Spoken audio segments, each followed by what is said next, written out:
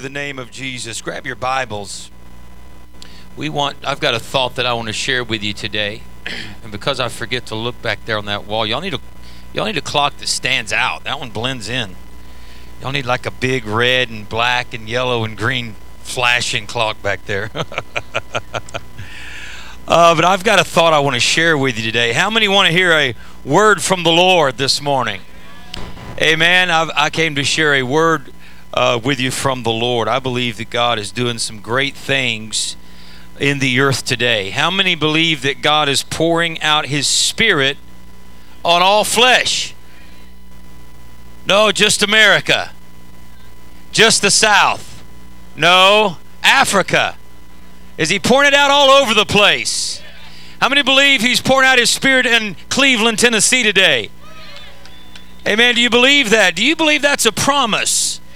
I want to tell you today, that is not a suggestion. That is a promise. God said, I will pour out my Spirit. How many know it's up to you to get it? If He's pouring it out, it's up to you to get it. My dad calls it the spout where the glory comes out. How many ever heard that? My dad's like, I want to get under the spout where the glory comes out. If He's pouring out His Spirit on all flesh, how much flesh we got here? Come on, how many's in their flesh? I'm not talking about the carnal flesh. I'm just talking about you're living in the flesh, right? Come on, pinch that person next to you. You'll see them get in the flesh real quick. Amen? If you are in the flesh and you're breathing, God is pouring out His Spirit on you today. Amen? Some of you need to get, that you can get a mirror and hold under somebody's nose and the mirror fogs up if they're breathing. How many's breathing this morning? Some of you need to notify the person next to you that they're alive. Come on. Amen. God is pouring out His Spirit on all flesh. I believe that God has given me a thought here that just something that really excited me when I just saw it in the Word. How many know there's so much in the Word you could read the same thing 40 times and get 40 different angles on what the Holy Spirit wants to give. That's why it always is, to me, it's always amusing to see people in the world. They have all these talking heads on these news shows, and it's always amusing to me to see people from the world giving their opinion on a book they know nothing about. How many know it's not naturally understood? Thank you, Pastor Todd. It's not naturally understood. It's spiritually understood. Amen. And so when you see people getting up, I remember hearing something back a couple of years ago about our president, before he was president, criticized the Bible by saying, well, they also were killing in the Old Testament. That don't mean we're supposed to follow that, does it? Well, of course not. You've got to rightly divide the word of truth. Amen. And you don't take one thing out and say, that's, I believe God has got so much in this word. How many know if you want a good reality show, read the Old Testament? Amen. If you want drama, read the Old Testament. If you're looking for some exciting reading, Harlequin romances, my mom used to read Harlequin romances. I was like, what in the world? If you want romance, read the Bible. I mean, amen. We embarrassed everybody at our wedding. We had the maid, what do they call them? The matron of honor. Is that what they call them? The best man and the maid of honor. Okay. And we had them read Song of Solomon as everybody walked down the aisle. And there was parts of it where it was Shanna's sister. She said, I'm not reading that. I said, that's in the Bible. Read it, I mean, if you want good stuff, read the Bible. Amen. Read the Bible. Look at somebody next to you and say, read the Bible. Amen. Hallelujah. Turn to Joel chapter 2. I've got a thought I want to share with you. In Joel chapter 2, how many want to get in on the pouring out? Joel chapter 2, let's start reading with verse 21 in Joel chapter 2. Fear not, O land, be glad and rejoice, for the Lord will do great things. There's a good promise right there. The Lord will do great things. Amen. How many will go this week just declaring to yourself on the way to work, the Lord is going to do great things. On your way home, on your way to school, the Lord will do great things. In college, the Lord will do great things. There's you a good confession for the week. Amen. Be not afraid, you beast of the field, for the pastures of the wilderness do spring. For the tree beareth her fruit, the fig tree and the vine do yield their strength. Be glad then, you children of Zion. How many children of Zion have we got here this morning? Amen. Be glad, you children of Zion, and rejoice in the Lord your God, for he has given you the former rain moderately, and he will cause to come down you the rain, the former rain, and the latter rain in the first month. Verse 24, and the floors shall be full of wheat, and the vats shall overflow with wine and oil. Verse 25 is my text. And I will restore to you the years that the locust hath eaten, the cankerworm and the caterpillar and the palmer worm. My great army, everybody say his great army. He said, my great army which I sent among you. And I've got to read verse 26 just because it sounds so good. And you shall eat in plenty and be satisfied. Everybody say satisfied. We know Mick Jagger has never been to the fountain. Amen. Because he spent all his life singing, I can't get no satisfaction. I've tried. And I've tried. How many know that's the mantra of the world, right? And I've tried. And I've tried. And then what does he say? I can't get no. Well, how many know the Bible says you can be satisfied? Amen. With money and with things money cannot buy. How many know God wants to satisfy you today? He wants to satisfy that longing or that need on the inside. Amen. Look at somebody and say, he wants to satisfy you today. You shall eat in plenty and be satisfied, and praise the name of the Lord your God that hath dealt wondrously with you. And my people shall never be ashamed. Man, isn't that a good promise? Isn't that a good promise? I want to focus. Well, we're going to jump all over the place a little bit, but I want to focus and use as a launch pad and as an landing strip, I guess, the verse 25 that says, I will restore you. How many believe that's a promise today? I will restore you. Come on, lift up your hands right now. That's a promise. I want us to claim that promise today. I believe by the time that we get through, if the Holy Spirit will help me, I believe that God can do that in the service today before you leave. How many believe that restoration is a promise from God? Let me tell you something. I don't believe it's progressive. I believe it's something we release our faith to and we begin to walk in. We can begin to walk in from this day forward. Amen? Come on, everybody lift up your hands in this place. Come on, claim it right now. Say, God, I want that restoration. I want everything in my life restored. Everything the enemy has stolen, I want it restored today. The blessings, Father, the opportunities, everything, Lord. I believe your word today, Father, that you want to restore us, Father. Take this word today, Lord, and make it come alive to us, Lord. I believe that your word is a sharp and threshing instrument. It's a sharp and two-edged sword, Father, and let it come down and bring revelation to us today. In the name of Jesus. Everybody said, in the name of Jesus. Come on, give the Lord a praise offering right now. Hallelujah. Come on, slap somebody a high five and tell them, I am being restored today. Amen. Thank you, Lord. Thank you, Father. This is a powerful scripture in Joel chapter 2. If you read on down, you'll see a very familiar scripture. You'll see some very familiar verses where it says, and it shall come to pass afterward that I will pour out my spirit on all flesh. Your sons and your daughters shall prophesy. Everybody familiar with those verses, right? Well, what I want to talk about is what happens, what God wants to do in our lives.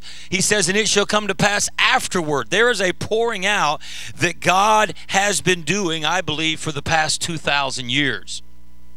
He is pouring out his spirit. He didn't say it was going to trickle. I mean, understand. He didn't say, well, I'm going to just turn on the faucet a little bit. Amen. When Jesus died on the cross, it opened up. How many remember the spear that pierced Jesus' side and blood and water flowed? And you've got to be born of the water and you've got to be born of the Spirit. Anyone that's in the kingdom of God today is a candidate for His Spirit to pour on you. Amen? How many want it today? Come on, you got to shout a little bit to me. How many want it today?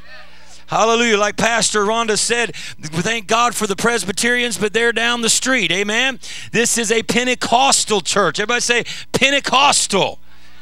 Now, the word Pentecostal simply means 50. It's a brand that a lot of churches have got branded with. It simply means 50. It was a Hebrew festival or feast that took place 50 days after really the Day of Atonement. And the day of Pentecost is simply the Holy Spirit was poured out 50 days after Jesus was crucified on the cross. And that's why it's called Pentecost. It simply means 50. Really what it is the fullness of the Spirit. Amen? We believe, how many ever heard this? My dad always said, I'm full gospel. How many know what full gospel means? That means we believe the Bible from this black cover to this black cover. I heard an old preacher say, I even believe the maps, in the back. I look through the index and feel the Holy Ghost. Amen. How many know what I'm talking about? We're full gospel. We believe God is pouring out His Spirit. Amen. And not just on Sundays, but on Thursday and Tuesday night when you're walking through Walmart and you feel the Holy Ghost over there in the produce aisle. Amen. You say, what Holy Ghost are you talking to me? I know what I'm talking about. He's pouring out His Spirit. Well, Israel, God was giving this prophetic word to Israel through the prophet Joel. But how many know prophecy is layer upon layer? And he prophesied to Israel, but it's also spiritual Israel too. Amen.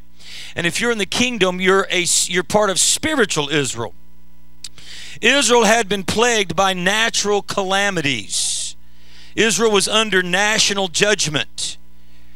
This was a result of their attitude toward God. Can I lay a little bit of a foundation here? Amen? God released. Everybody say God released.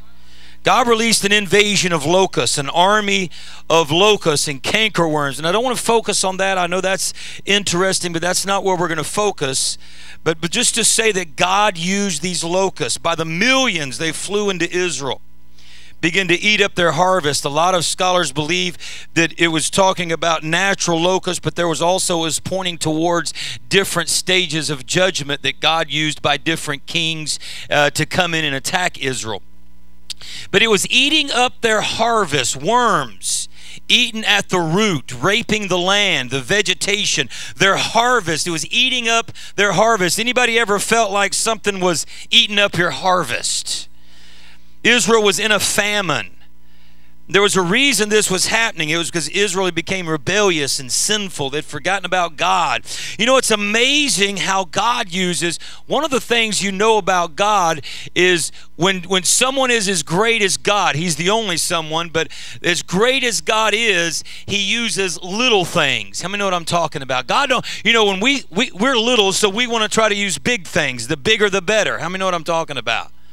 But God is so big and God is so grand, He doesn't have to use big things. He uses little things. The Bible says it's the little foxes that spoil the vine. You see, if we paid attention to the details, a lot of the bigger things would take care of themselves. Amen? But we're so busy trying to take care of in crisis management so many times, and we're just handling the crisis. If we would stop and take care of the details, some of the bigger things would take care of themselves. It's the little foxes. God uses little things to get our attention. Locusts are little. How many's ever seen a locust? Just a little. When I was a kid, we used to see their shells hanging, stuck on the sides of trees and things like that, all over the place. They're about an inch, maybe an inch and a half long. God don't need to use anything big to get our attention, right? It's amazing. We think in terms of tanks and guns and how are we going to defeat an enemy, and we think about strength and power and might, and God thinks about little bitty things like locusts. We think about surface-to-air missiles. God thinks about a little bitty locust.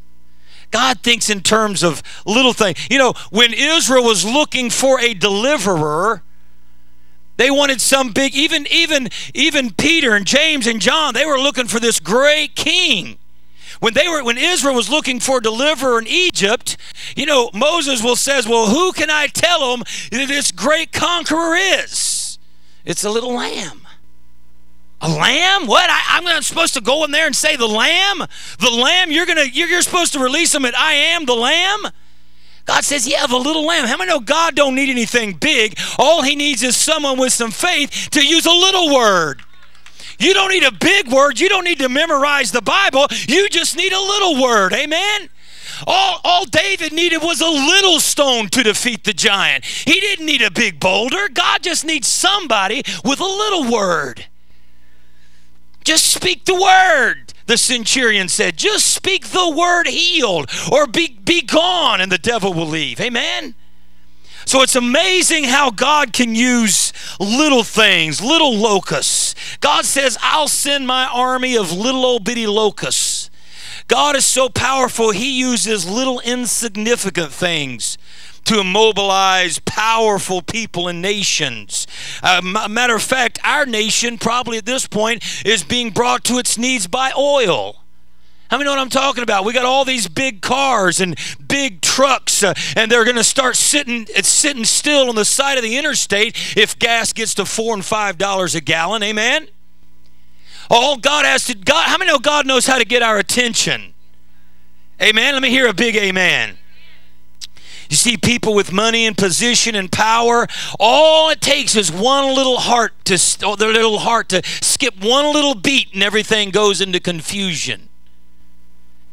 God knows how to get our attention, and he says right here that he was using famine to get Israel's attention. No food. God was saying to Israel, and I believe he's saying to us as a nation today, you can't eat my bread and drink my water and ignore me. God is saying, I will not be excluded from the picture. So God used famine and lack, and he dried up their resources. You know, nothing gets our attention like running out of money. Somebody say amen. Get laid off while the mortgage is due.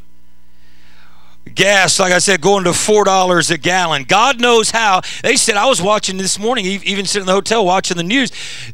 Some people are saying it may get to $5 a gallon. I was reading in the front of the paper that a lot of people, over 50%, believe that gas will get to $5 a gallon by this summer.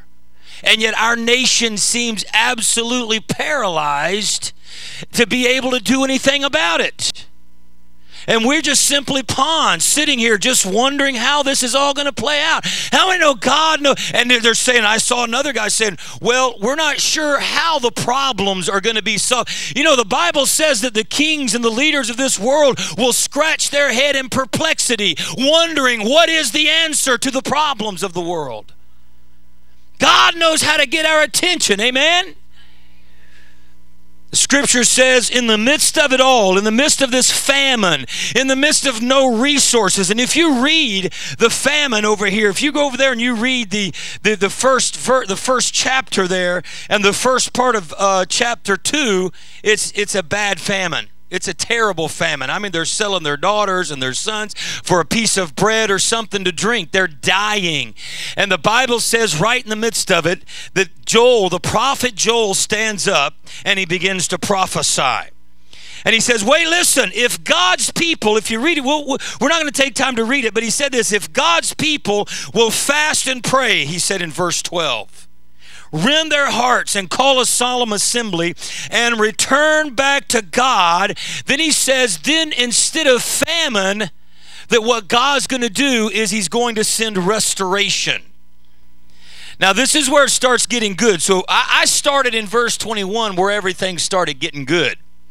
I don't want to focus too much on the bad, but to say that there's been some negativity that's been going on.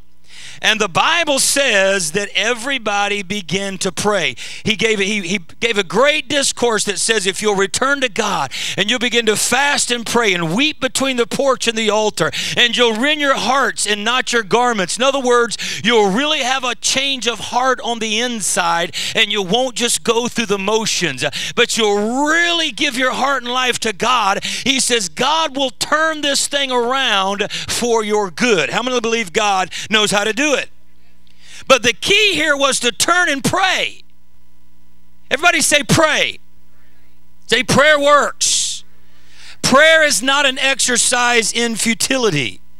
Other religions pray religiously. They talk about the Muslims who pray 7 times a day, and they carry this little rug with them a lot of times, and they have to face towards a certain direction. I guess it's wherever Mecca is, and they religiously do this. It don't matter what they're doing. If they're on the job, they have to have it written into their job that they can stop at whatever time it is, and they get down on their knees like this, and they bow their head down to the ground like this, and they start going through all of these motions like this. How many know they're praying to a dead God? How many know it's some kind of a false representation of a God, and there's nobody hearing their prayer? Hindus do the same thing. They sit for, there's been Hindus that have sat in one spot for years and years and years with their arm up like this, and they can't even move it anymore because they're praying and they're trying to be religious, and their arm atrophies away and it just lays there, and that is a trophy to them as their religion towards their God. Just false idols and praying to dead gods. Well, they can't even tell you a prayer that's ever been answered. Oh, but how many know when we pray, the Bible says, if my words, if His word abides in me and I abide in Him, I can ask what I will of the Father, and the Bible said it shall be done. The Bible says that God answers prayer if my people, which are called by my name. How many know God answers prayer? How many are a testimony and you can testify that God answers prayer? It is not an exercise in futility to a child of God. The greatest weapon we have against the devil is prayer. In the church, we've become information junkies. We're just like the world. We want information. We're glued to our TV sets. We have updates on our phone. Anytime Fox News comes out with a new report, or CNN, boom, we hear our phone make a noise and we whip it out. And oh, can you believe it? This celebrity went to Whole Foods and bought a bag of potato chips. We want instant knowledge, don't we? And we've brought that into the church, and knowledge. We talk about information and we talk about knowledge. This Greek word and that Greek word, and there's great, education is great. But let me tell you something. It's prayer that makes the difference in the kingdom of God. It's connecting with the throne of God through prayer. That's when He comes down. When and if my people will begin to call unto me, then I will show myself strong to them. It's prayer that makes the difference. How many of you have a prayer journal? And you literally are writing down and keeping track of things that you're praying and answers to prayer. Or how many have a praise journal? How many have specific times you can say, I specifically prayed for that, and here is the direct result of my prayer. We need to begin to keep track so we can remind God and we can remind ourselves when the enemy comes against us and wants to discourage us. We can begin to remind ourselves of the great things that God has done, lest we forget. In the Old Testament, the children of Israel, God would tell them to build a memorial in a certain spot. And then He would say this, then when your children see that right there, I want you to remind them of everything that I did for you, and how that I brought you out of Egypt, and how that I delivered you, and the great and mighty miracles. I want my children to ask me of great things that God has done. And answers to prayer, amen? So what we don't need more information, we need activation, right? We need to activate our faith. We need to activate the Word. What we need is activation in what God has already said in His Word. So the Bible says that the children of Israel began to pray.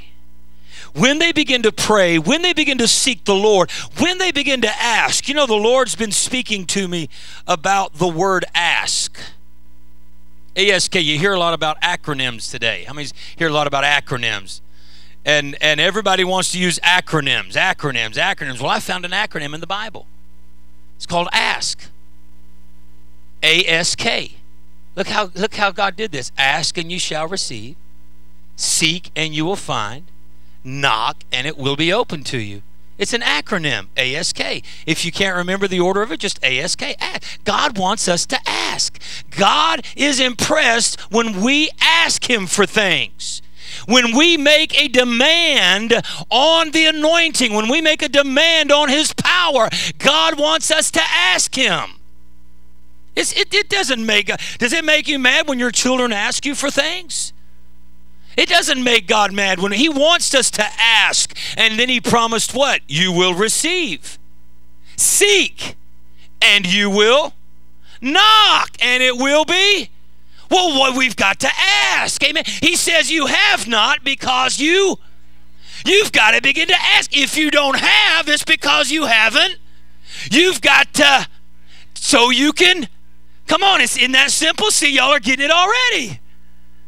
God began to say you don't have these things because you haven't asked. You've got to ask God to begin to move in a situation. You've got to ask God to open that door. You've got to ask God for favor. How many want favor? You've got to begin to ask for these things. Oh, that sounds so selfish. No, it doesn't. God is impressed when you believe Him for something big and great. Like Pastor was saying a while ago, if it's not impossible, it's not God. I want you to think of some right now that you're going to begin to ask God for, seek God for, and knock on the door, and you're going to keep on asking, seeking, and knocking until it's opened. God is impressed with that. The children of Israel, They hearkened to what the prophet Joel said. They say, you know what? We're going to begin to ask God to turn this thing. We're going to begin to ask God to turn this thing around. We're going to begin to ask God that instead of famine, turn the lack. Turn the lack of resources. Turn it around, God. God, we know that you've said this, but God, we're asking you to change this situation. We're asking you, God, to change your mind, is what they were saying, because God had already prophesied famine. But yet the prophet Joel stood up and said, wait a minute, God said He'll turn this thing around if somebody will ask Him. So they begin to ask. So this is where we begin to read in our text with verse 21. Verse 12 is where he stands up and begins to prophesy and say, if you will begin to ask Him, if you'll repent, if you'll turn this thing, if you'll blow the trumpet in Zion and sanctify a fast and call a solemn assembly, then this is where he begins to say, and I love this, where it says, who knows if it says, who knoweth if He will return and repent and leave a blessing behind him. Oh, I love that. In verse 14. But we pick up in verse 21 where he begins to say, all right, God's going to turn it around. And this is what he begins to say, fear not, O land, and rejoice. And then he goes on to say, don't be afraid, you beast of the field. Be glad, you children of Zion. So the very first thing that God begins to turn is He begins to say, I'm going to bless the land. Now remember, it's been a famine. But He says at this time, I'm going to begin. He says, fear not, O land, in verse 21. He says, I'm going to restore the land. I'm going to restore the animals. Now, I'd love to spend time right here. I'm not going to spend a lot of time right here. But this is talking about livelihood. How many know in the Old Testament, the way that they made their living was really off of the land? They were farmers, and wheat and harvest and wine and the grapes, and I mean it was just, and the oxen and the sheep, they would sell the wool. So they made their living off of the land, and they made their living from animals. And so the very first thing God says is, fear not, O land. I'm going to restore the land. I'm going to restore the animals. In other words, what he said is, I'm going to change the atmosphere around you. Instead of lack and poverty, I'm going to change the atmosphere around you where there's going to be abundant resources and productivity. And that's what he's saying when he says, fear not, O land. In other words, he's saying, I want to cause you to be fruitful. I know I just got through saying famine, but now I'm going to change it, and I'm going to turn it around. I'm going to restore that, and now you're going to be fruitful. How many want to be fruitful? Well, I wish I had the time to talk about how he's concerned about your possessions. How many believe God's concerned about you and your possessions? How many believe that? He is concerned. He promises financial restoration. Everybody say this with me. God cares about my finances. Come on, say it. Say it again. God cares about my finances. And so the word that he gave them was, I am going to restore you economically. I know the enemy's tried to hit you where it hurts, and I know the enemy wants to hit you in your pocketbook, but I want to restore you economically. And I want to give you economic stability. You're not going to want and be in famine forever, for I'm going to restore you. And that's great and that's wonderful. But then I get to this part over here in verse 25. And I don't know about you, Pastor Rhonda, but this verse has always bothered me. Where God says, and I will restore the years. Now this is, it's all, I've read this and I was saying, well, God, how can you do that? I've never seen you turn back time for anybody. I know he stopped the sun for Joshua, right?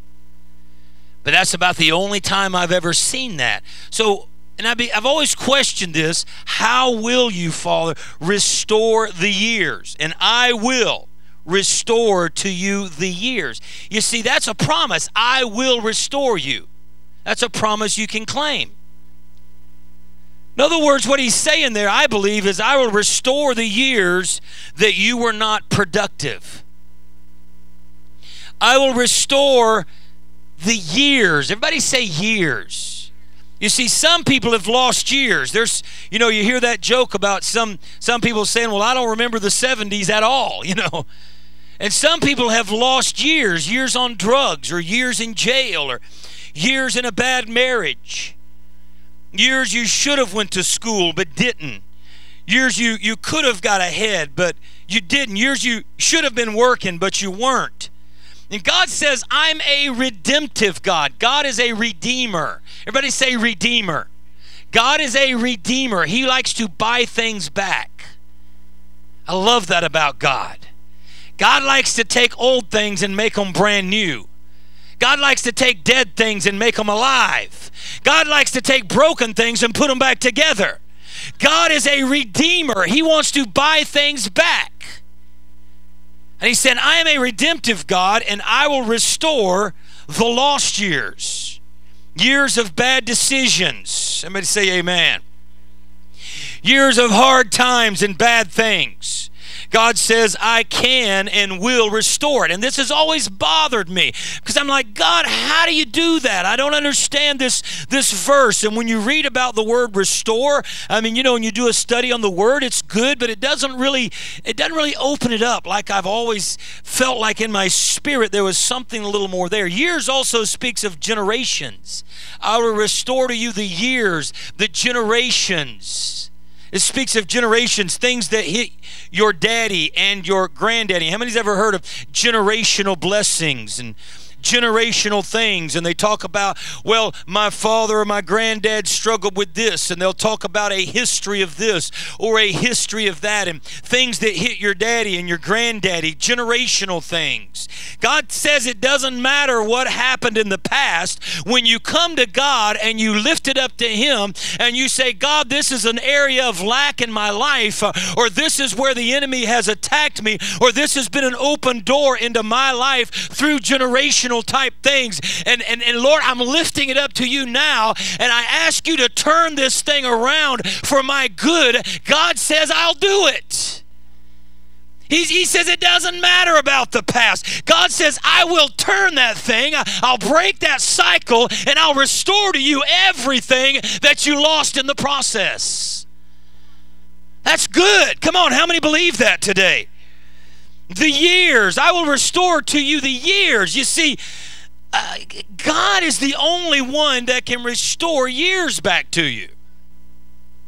I'm glad for, you used to call it aerobics. Somebody said, that's just a fancy word for saying jumping up and down, They charge a lot of money for jumping up and down. They call it aerobics, Aerobics is good. I think everybody needs to get their heart rate up a little bit, 2 or 3 times a week. Now I think it's called Tae Bo. I know Shanna does something called Tae Bo. And I try to do it, and I get all confused, and I'm falling down. I got a lot of rhythm when I sing, but I can't dance worth anything, Now they have all these places all over Atlanta called Zumba, And I don't know what that is. I don't know if it's just another word for belly dancing or what. I don't know, But everybody's wanting to get young. Everybody's wanting to look good. But you can do the aerobics and the Zumbas and all that all day long, but it will not restore years to you. Botox is good. Everybody needs to get a little Botox, I think, plump this up and do all that and get rid of you don't even know what's real on people anymore, But Botox can only, they kind of make you look like you've been restored. They can also make you look like a train wreck, I think, that part on Christmas with the Cranks where, what's his name? He got the Botox and, it's just, he takes a drink and it just pours out of his mouth, Botox, I think all these things are great, but they can't restore years. Know what I'm talking about. And I have a joke here that I'm not a big jokester, but I have to read this. And you can turn it around and make it either way, man or woman. It doesn't matter. This is just the way that I heard the joke. An Amish boy and his father were visiting a mall. Pastor Ron must have heard it before. They were amazed by almost everything they saw, but especially by 2 shiny silver walls that could move apart and back together again. The boy asked his father, "What is this, Father?" The father, never having seen an elevator before, responded, "Son, I have never seen anything like that in my life. I don't know what it is." While the boy and his father were watching wide-eyed, an elderly lady in a wheelchair rolled up to the moving walls and pressed a button. The walls opened and the lady rolled between them into a small room. The walls closed and the boy and his father watched small circles of light with numbers above the walls light up. They continued to watch the circles light up in the reverse direction. The walls opened again and a beautiful 24-year-old woman stepped out. The father, not taking his eyes off the young woman, said quietly to his son, "Go get your mother." Now you can turn it around and say, "Go get your father." We'll offend men and women here today. But how many know only God can restore years? Amen? We can get nipped and tucked until we don't even look like ourselves anymore, and we will not restore the years. And this has always bothered me because God said, if God would have said, "I'll restore a car," that's one thing. Or God would have said, I'll restore a house, or I'll restore some money that you lost. But God went all the way, all the way to the impossible. How many know what I'm talking about? And he said, I'll restore something that is physically and naturally and scientifically and aerodynamically and every other thing you can think of impossible. I will turn back time and I will restore the years. Everybody say years. Now, one of the ways God says that he's going to do this is by sending rain. Because he says right here, he says, and I will send to you the latter rain and the former rain in the first month. Now, I don't know a lot about rain. I'm not a meteorologist. But God says he's going to use rain to restore some things. The latter rain and the former rain together. And I don't want to spend a lot of time here, but I believe he's saying that he's going to bring some extra showers is what he's saying. It's not just the latter rain and then the former rain, but he's saying I'm going to bring it together. I'm going to accelerate the rain. I'm going to accelerate the dew from heaven. I'm going to accelerate the blessings. I'm going to hasten some things up, because if I didn't hasten it up, you wouldn't be restored in time to do and be what I've called you to do in these last days. He said, I want to hasten some things. I want to accelerate the rain, God's saying, so I can speed up the harvest. You see, if he just let the rain fall at the regular intervals like it always did, the harvest would always come like it always came. But he's going to speed up the rain so that he can speed up your harvest. How many need an accelerated harvest? God, I can't wait 90 days or 4 months. God, I need you to move in this situation now. I need you to accelerate this thing now. God's saying, I'm going to accelerate that thing. You see, in John 4, Jesus said, don't say 4 months.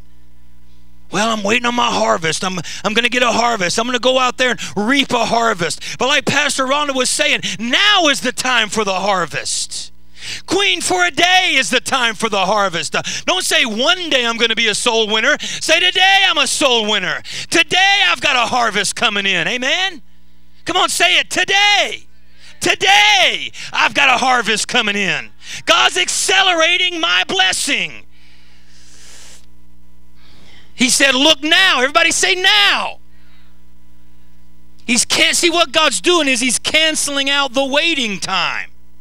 If he sends the former rain and the latter rain together, the latter rain only comes for the harvest. So by sending the latter rain, what is he saying is the harvest is now. You can't wait, and you can't say, well, one day or someday. You've got to say, today I'm going to step out in faith. Today I'm going to believe God for something big. Today I'm going to get my harvest. Amen? Come on, that's good preaching. Y'all got to say amen. He's canceling out the waiting time.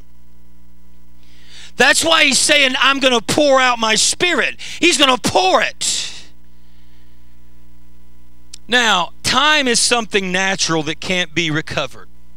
We know that. But just bear with me for these last few minutes. This is really where I want to get. I really preached all that other stuff so I could get right here. Is that okay? It's kind of like just the appetizer. I begin to question this verse.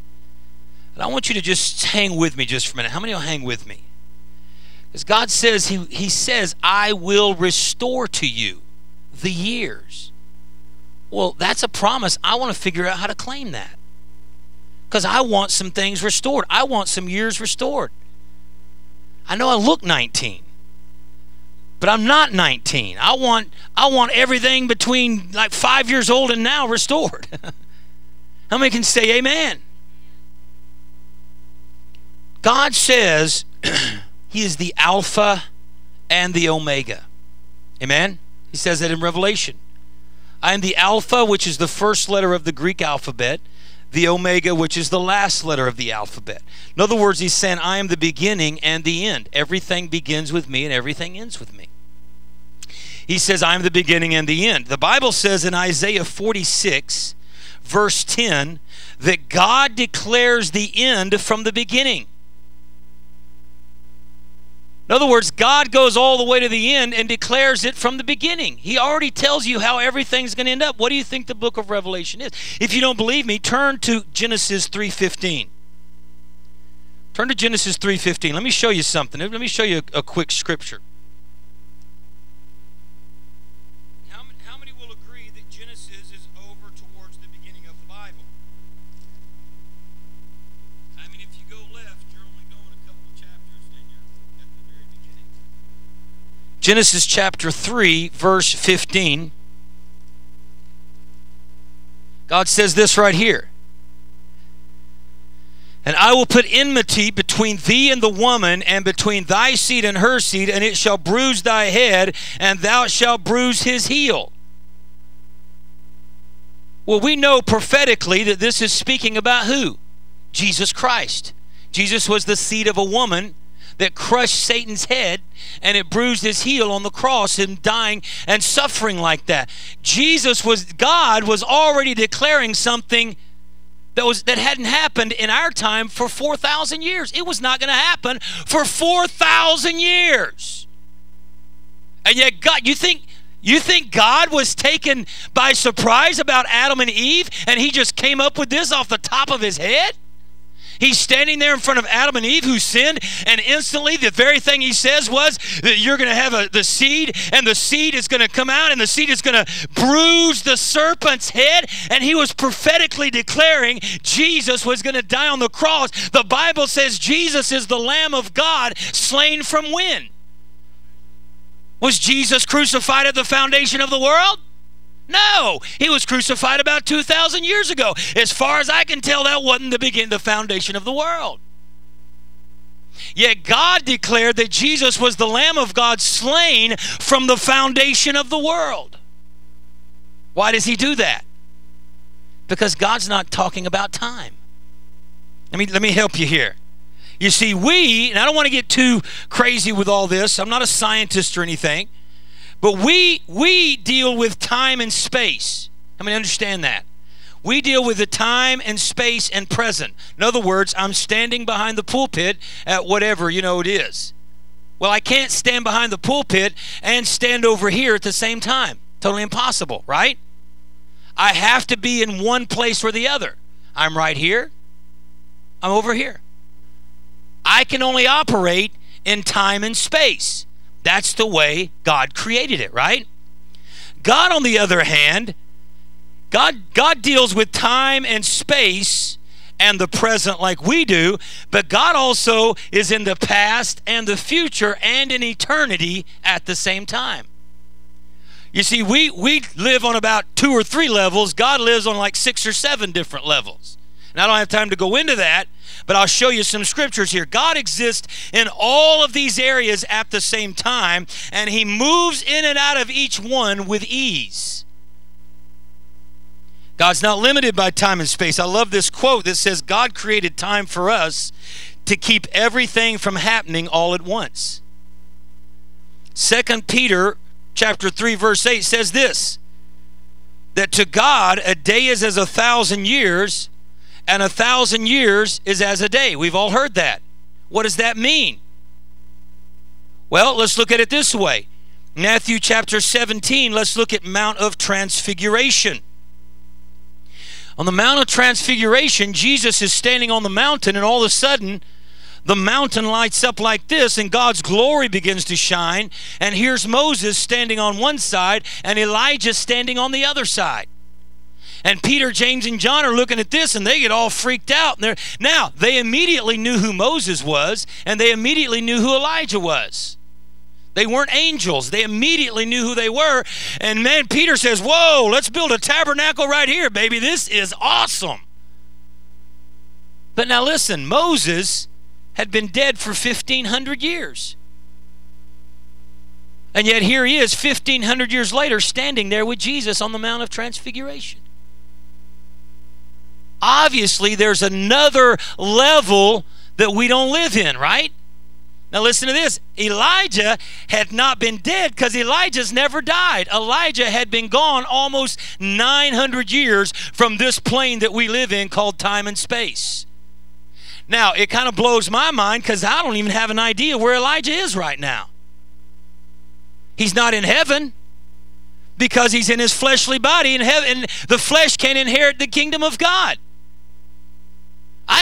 Can anybody tell me where Elijah is? God has taken him. How many will agree with me that there is more than what we see and touch with our hands and our eyes? Bible says Elijah was just taken up before God in his fleshly body. Elijah, well, most scholars agree that he will be one of the witnesses that come back in the last days and is killed and lays out in the street for 3 days because it's appointed unto man once to die. And most scholars agree that it's Elijah and Enoch because Enoch walked with God and was not, for God took him. Enoch and Elijah's never died. How many knew that? Never died. They were taken away in their physical body. Now, I don't want to stay on that too long, but that's the kind of stuff that just blows my mind. I mean, that's like Perry Stone to the 14th power. You know what I'm saying? And if Perry won't preach on it, I better stay away from it. You know what? Those are kind of things I'm like, what? What, Elijah's been just like, where's he at? Just like floating around in a cave somewhere for, 4,000 years?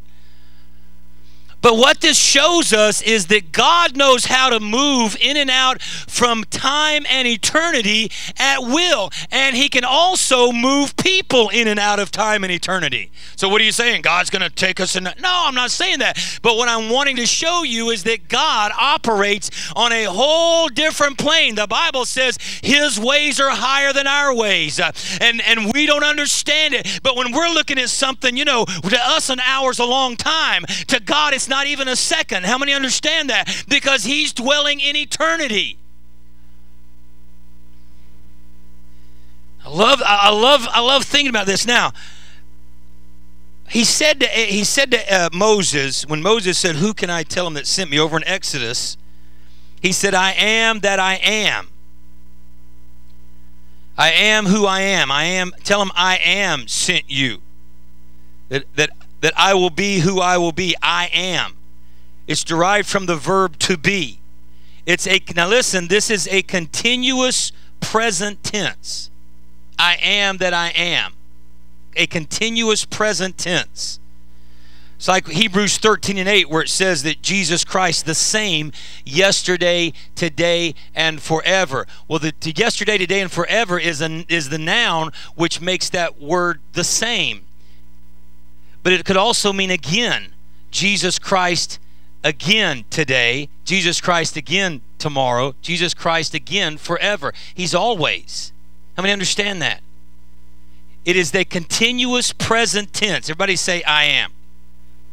See, Jesus said it in John 8:58. He used the same exact thing. He said, "Before Abraham was, I am. I am yesterday, I am today, and I am tomorrow." You see, it's the continual now. We have tomorrow, we've got yesterday. Yesterday's the past, tomorrow's the future, and today's the present, right? God lives in the eternal now, which means this: 1,000,000 years ago to God is now. 1,000,000 years from now, this way is now to God. And right here is now. How many understand that? God is back in the garden with Adam and Eve, declaring that the seed of the woman is going to bruise the serpent's head. He's also with Christ at Calvary while it's going on. He was also right with you when you accepted Christ as your Savior. And he's also sitting at the marriage supper of the Lamb with you. And he's also in the New Jerusalem as it's coming down out of heaven, all in the now. Everybody say amen. So what Jesus did was he stepped into time and space for 33 years so that he could destroy the works of the devil. Now, God is on the outside of time and space in eternity, dwelling in the now. He's also part of time and space, but he lives in eternity. Now, this is what really excited me when I began to think about how God sits in eternity and he looks down on us. How many's ever seen a timeline of somebody's life? And you can see, well, this is where they were born, and this is where, this happened, and this is where, and here's where they died. And you look at that timeline like this. Well, they could have been 80 years old. But you can look at a whole timeline of their life just in 3 seconds. That's what God does. You looked at an 80-year time span in 1 second. How many understand what I'm talking about? 80 years, boom, there it is. It wasn't anything. God declares the end from the beginning. God is at the beginning of our life and at the end of our life all at the same time, because He's in eternity. I want Austin, can you put that graph up? I want to show you this graph right. How many can see that? God, see, the circle is God. Over here, God's in the bottom, God's all around in eternity, and then here's time, and then here's our life on this time frame. And when I think about how can you restore the years? And I begin to think about, in the New Testament, there's another word that's redeem. He tells us in Ephesians to redeem the time. There's that word again about time and redeeming the time. In other words, He tells us, redeem the time, for the days are evil. It says in Ephesians. So that word redeem there means the same, to buy back. And it also means this. See, the word there, redeem, and I got to give it to you like this, is the word, it's if I can say it, it's kairos. It's not talking about chronological time. It's actually talking about opportunity. It's a due measure, is used in a fixed and definite period, and is translated in Galatians 6:10 and Hebrews 11:15 as opportunity. Now listen, I believe this is what God does. I believe God takes up all of our opportunities that we missed, and I believe He places them back in front of us. Oh, I love this. I love this. You see, when God, a child of God that is redeemed or bought back, and I've heard this my whole life, that a Christian doesn't have a past, all they have is a future.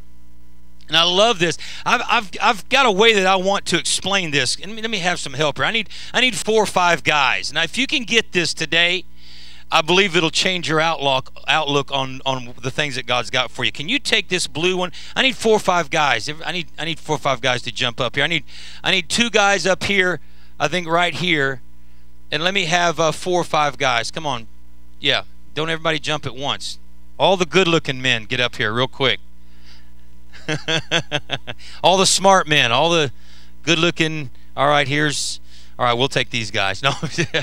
All right, who else? I probably need, come on in here, Ev and Nazarite. Yeah. Right here. I'll take this blue one. Take this blue right here. And I need you to make a circle, okay? Here you go. Grab it and just pass it on down and make a circle right here. Just like this. It don't matter. Just make a circle. Amen. Now what I'm making here is time. Go ahead. Let's don't break it. Just make a circle. Yeah. Yeah, y'all can spread on out. Spread on out. Yeah, just walk on back. There you go. There you go. Yeah. Well, it don't have to be. Go ahead, grab it and walk that way, brother, if you would. Yeah. All right, now let me have a couple other guys that's not bashful. This brother here and Brother Johnny there. I'll just start a pointing. How's that sound? Yeah, I want you to make a straight line right here. This is good. This is going to be, back on up. We need to make it a little bigger, so back on up. Yeah, and just make a straight line right here. There you go, right here. There you go. So what I'm trying to do is make a 3D version of what's on the graph there. You just make a straight line right here. There you go. There you go, right like that. Yeah, go ahead and come on around with it. There you go. Now we got them. There you go. Go ahead and pull it tight. Now this is time right here. See, God dwells out here in eternity. And this is time. This is where we live. This is planet Earth. And this is where we live. This is our life right here. Here you are right here. You're born as you're very young when you were born. You were a baby. You don't remember it, right? So here you are, you're born, and then around here, you graduate from high school, and here you go through your 20s and your 30s, whatever. You get married right here, you whatever, you retire and you have a bunch of grandkids and whatever, and then you pass away. So here's your timeline all the way right here, right? Can be summed up right here. Here's your time frame right here. What we do is, when I believe this is what God does, and this is what blessed me so much. The word there, restore, it means to buy up. And it means to increase opportunities is what it means. Or improve your opportunities. That word redeem there, or restores, kairos. It means to improve your opportunities. It doesn't literally mean that God places you in that alternate dimension. How many know everybody would love to believe in time travel, right? We'd love to believe there's an alternate dimension out there where there's a younger us somewhere that made a lot better decisions, right? We'd love to believe that. How many know that doesn't exist? How many understand that? How many science fiction buffs do we have here? Am I crushing your balloon? It just does not exist, But what God does, He does this right here, because when we bring it to God and we say, Lord, here's my life. Lord, take this. Lord, I didn't really end up where I wanted to end up, Lord. And Lord, all these mistakes that I've made, Lord, I give them to you right now. Lord, I've got this famine in my life. And Lord, I need you to turn this thing around. And we begin to lift it up before the Father. We begin, we get out of the funk of the, oh, if this would have happened, and oh, if that, or the what if this, and what about that, or if I hadn't have done that, or if that hadn't happened here. And we look at all these areas in our life, and we look back, and we say, oh, well, if that first half of my life, if I'd have done better, then the second half of my life would have been better.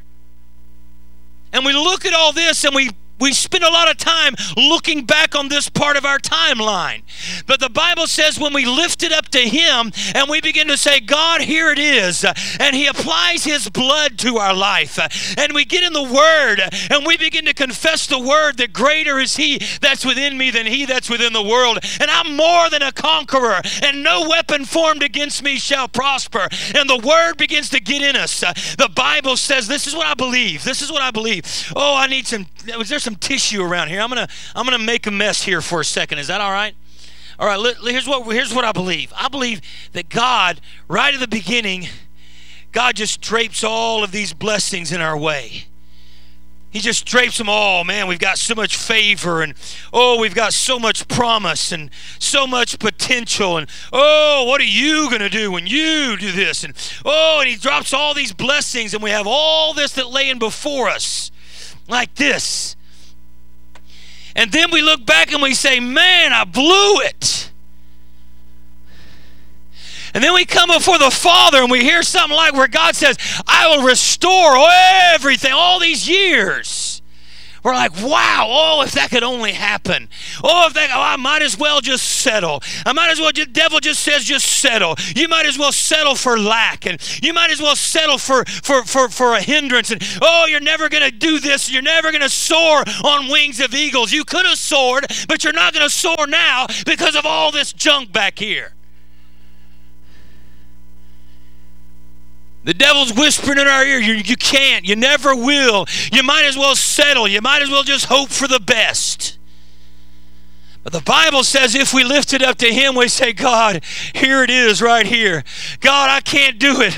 Lord, I know the gifts and callings of God are without repentance. And Lord, I know you said that there's an anointing that'll break and destroy every yoke. And God, I know you promised to make me the head and not the tail. You promised, Lord, that I would be blessed and prosperous. Lord, you promised it. The Bible says this is what He does. Listen, He'll restore the years. I believe He goes back and He picks up that opportunity that you missed. And I believe, see, this is what He does. God's out here like this, sitting on the throne of the universe. He's in eternity. What He does, remember, He can step in and out of time and eternity at will like this. He can take Moses out of heaven and bring him down into time and set him on a mountain. Who knows where Elijah is? Dear God. He can go find Elijah and bring him out of wherever he is and stick him on the mountain with Moses, who was in a totally different area. Don't tell me God can't do it. Ezekiel, and I didn't want to get into this because I didn't write down all the references. Ezekiel had a vision. How many know the vision? And he's measuring, or he's going to the temple. He bumps into a guy while he's in the vision. How many know what I'm talking about? That's John the Revelator having the same vision 1,000 years later. Read your Bible. Ezekiel is having a vision and he bumps into a guy measuring the temple. That's John the Revelator. God gave John the Revelator and Ezekiel 1,500 years apart the same vision at the same time. Now that'll blow your mind. Study that. Sorry, I didn't look up the reference, so I can't give it to you. This is what God does. He steps out of eternity into time, and he picks up all those opportunities that you missed. This is what restore the years means. It means he brings them back over here on the other side, where this is where you lifted it up before the Lord and say, God, here, I'm yours. Save me, deliver me, heal me, restore me, make my life brand new. He picks up all those blessings. Listen to me. And he comes over like this, and he places them right here in front of you. Now they're not behind you. Now they're in front of you. And now you're stepping into the promises of God. And then he steps back over here in eternity and sits on his throne and says, now I'm going to see him walk it out by faith. He said, I will restore, I will improve your opportunities. Listen to me, as a child of God, you don't have limited opportunities, brother. I'm not living life like the world's living their life. All I've got's a few bucks in my pocket, and I'm going to can all I get and get all I can, and I'm in a survival mode. No, I'm not in a survival mode. My Father's the King of the universe, and He's improved my future.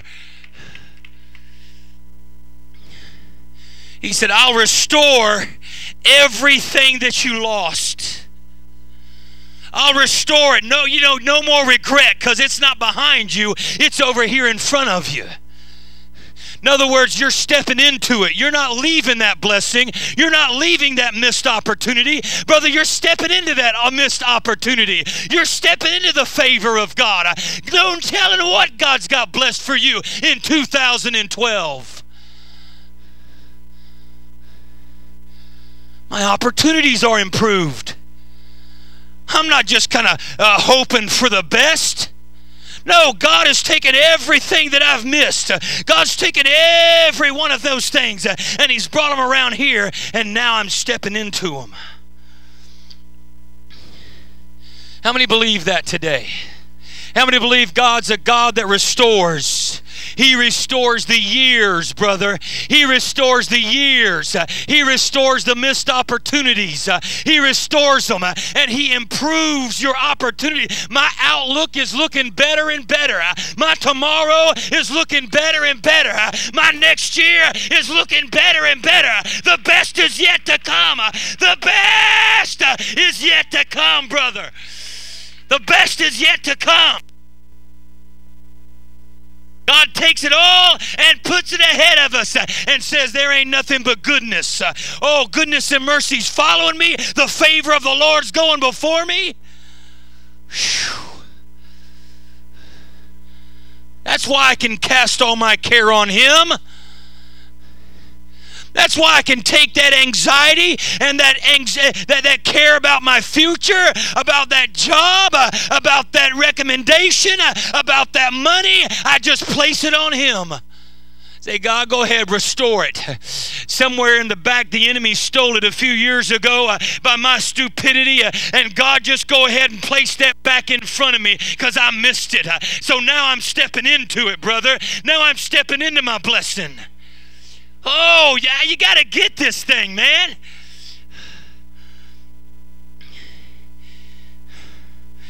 In other words, to restore means to give again. I'm going to give it again. I'm going to give it back to you. I'm going to take that and I'm going to give it to you again. You missed it the first time. Now I'm going to give it to you again. That's called grace and mercy. How many know what I'm talking about? Give these guys a hand. Give these guys a hand. Y'all don't have to keep standing there. Y'all can set that down. That's all right. You can just set it down. Just wad it up and throw it up here. Y'all don't have to roll it up. That'd take too much time. Yeah. I'm talking to someone in here today whose vision has died. See, God says unless a seed falls to the ground and dies, it abides alone. Jesus was referring to himself, that he had to die for there to be a resurrection. But also everything in us has to die. Most of the time our dreams and visions has to die before God can resurrect them, because he's got to get us out of the way. If you could do it, you would have done it already. But he's got to bring you to the end of yourself where you look up and say, if it happens, it's because God did it. And then when it happens, you lift up your hands and you say, it wasn't me. It was God that brought me through. God restored me. God blessed me. God gave back to me. The devil is the one who steals and kills. Let's get it straight here. The devil is the one who wants to destroy you, not God. God wants to restore, not destroy. I loved when I played games. My brothers and sisters, Pastor Rhonda never liked to play games with me. They always said Jeff cheated. No, what I would do is I always found a way to bend the rules a little bit. I didn't really like to call it cheating. That's a little harsh.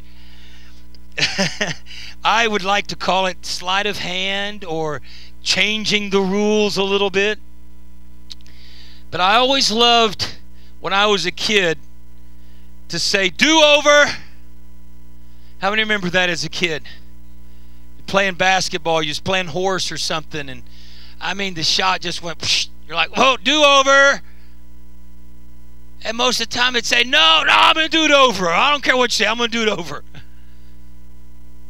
I'm telling you, as a child of God, God wants to give you a do-over. I love the movie Back to the Future. I think it's a cool movie.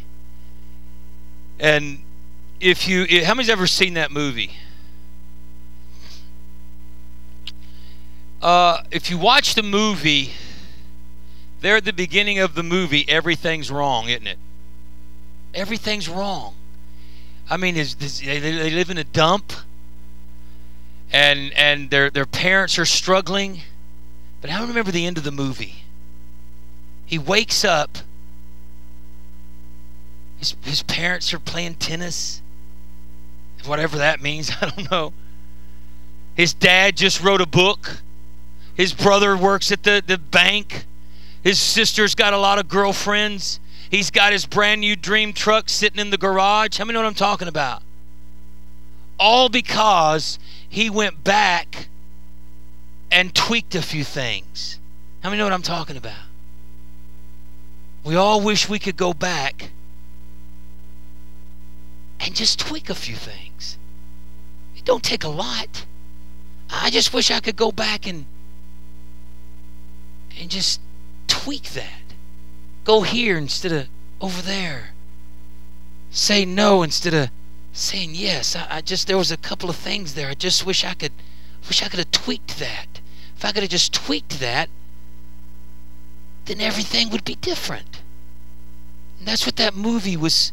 That's what I got out of that movie. When he wakes up and everything's different, he's like, whoa. All because I went back and tweaked a few things. We know we can't go back, but God can.